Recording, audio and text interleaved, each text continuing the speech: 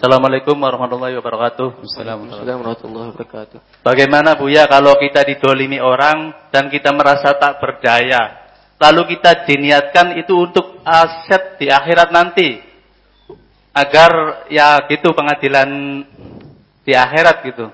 Gitu saja. Assalamualaikum warahmatullahi wabarakatuh. Bismillahirrahmanirrahim. Baik, yang pertama adalah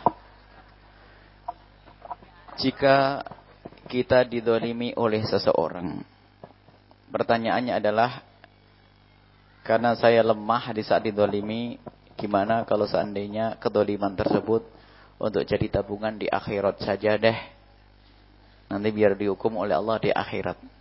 Nah, itu sebetulnya kalau kita cermati belum sabar. Yang dikhawatirkan kalau tiba-tiba jadi mampu balas nanti.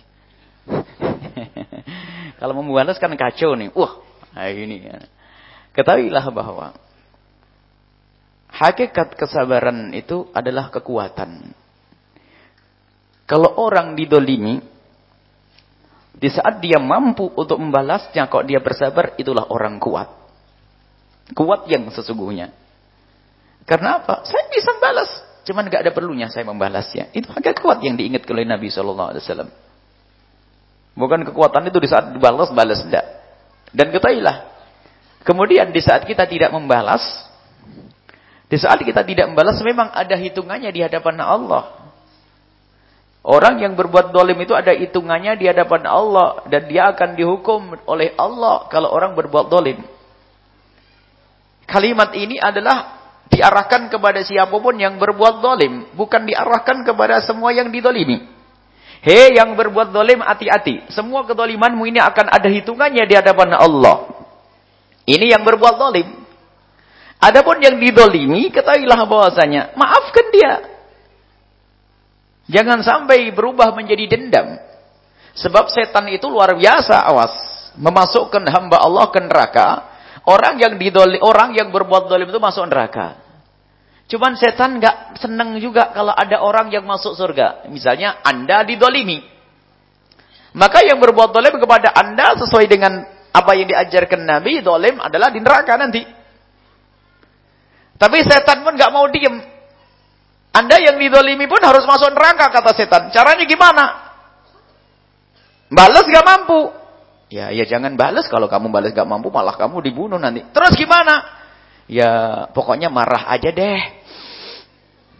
Nanti besok pergi kampung sana gunjing ngomongin, kayaknya gunjing atau fitnah dan seterusnya. Ada dendam di dalam hati. Iblis masuk ke sini.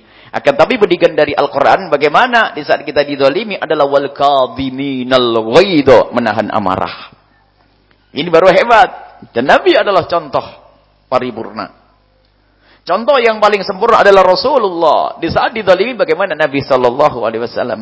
Kita didolimi berusaha. Dan harus kita yakini ini. Dan maafkan dia. Jangan sampai dihukum oleh Allah di akhirat nanti. Dia adalah umat Nabi Muhammad SAW.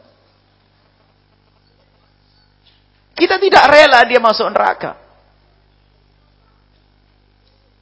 Makanya kalau kita punya iman, tidak akan rela kita ada orang lalu masuk neraka. Dan kita tidak ingin dia masuk neraka. Dia berbuat zalim kepadaku. Jangan sampai dengan kedolimannya dihukum oleh Allah. Ya Allah, dia telah berbuat zalim kepadaku. Ya Allah, berikan kesadaran, ampuni dia. Ya Allah, aku maafkan dia. Wal kadhimina al ghaidha. Ini pangkat ini. Kemuliaan. Jangan sampai keluar istilah yang bahaya maksudnya. Senjatanya orang lemah adalah sabar. Ini. Oh, jadi sabarnya di saat lemah. Itu bukan sabar. Sabar itu di saat kuat. Saya kuat membalasnya. Tapi saya tidak perlu membalasnya. Dan memang ada hitungannya di hadapan Allah. Cuman jangan minta perhitungan nanti di akhirat. Kasihan dia. Mahkamah akhirat mengerikan.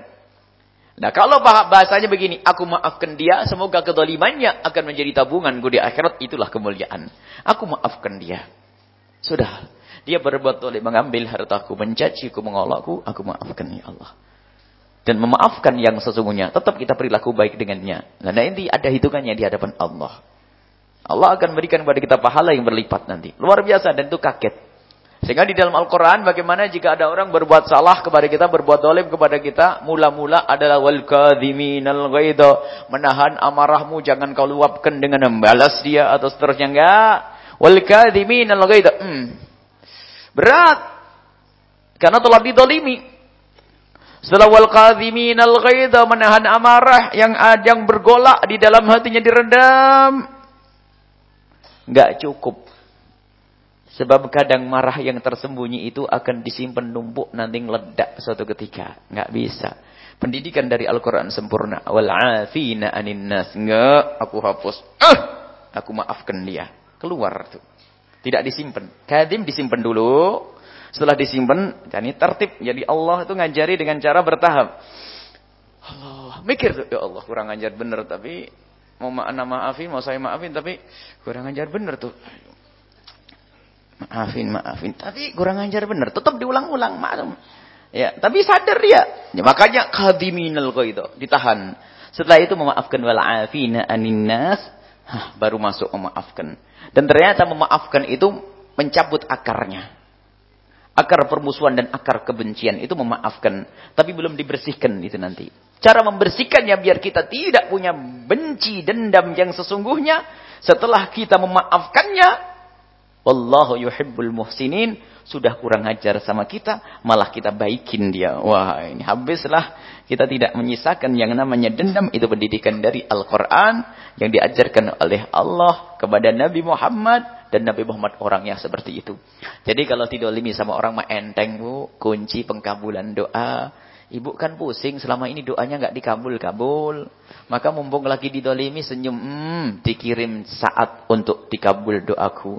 Cuman jangan doain yang jelek. Ya Allah yang kurang ajar kepadaku itu berikan rizki yang banyak. Karena dengan kekurangan ajarannya doaku akan kau kabul. Ya Allah. Gitu lah.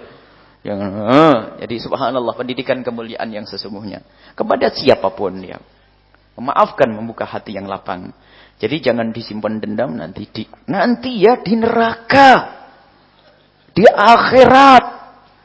Wah ini berarti hatinya dendam itu. Karena tidak bisa balas di dunia, ngancamnya di akhirat. Ya. Maafkan yang mana memaafkannya?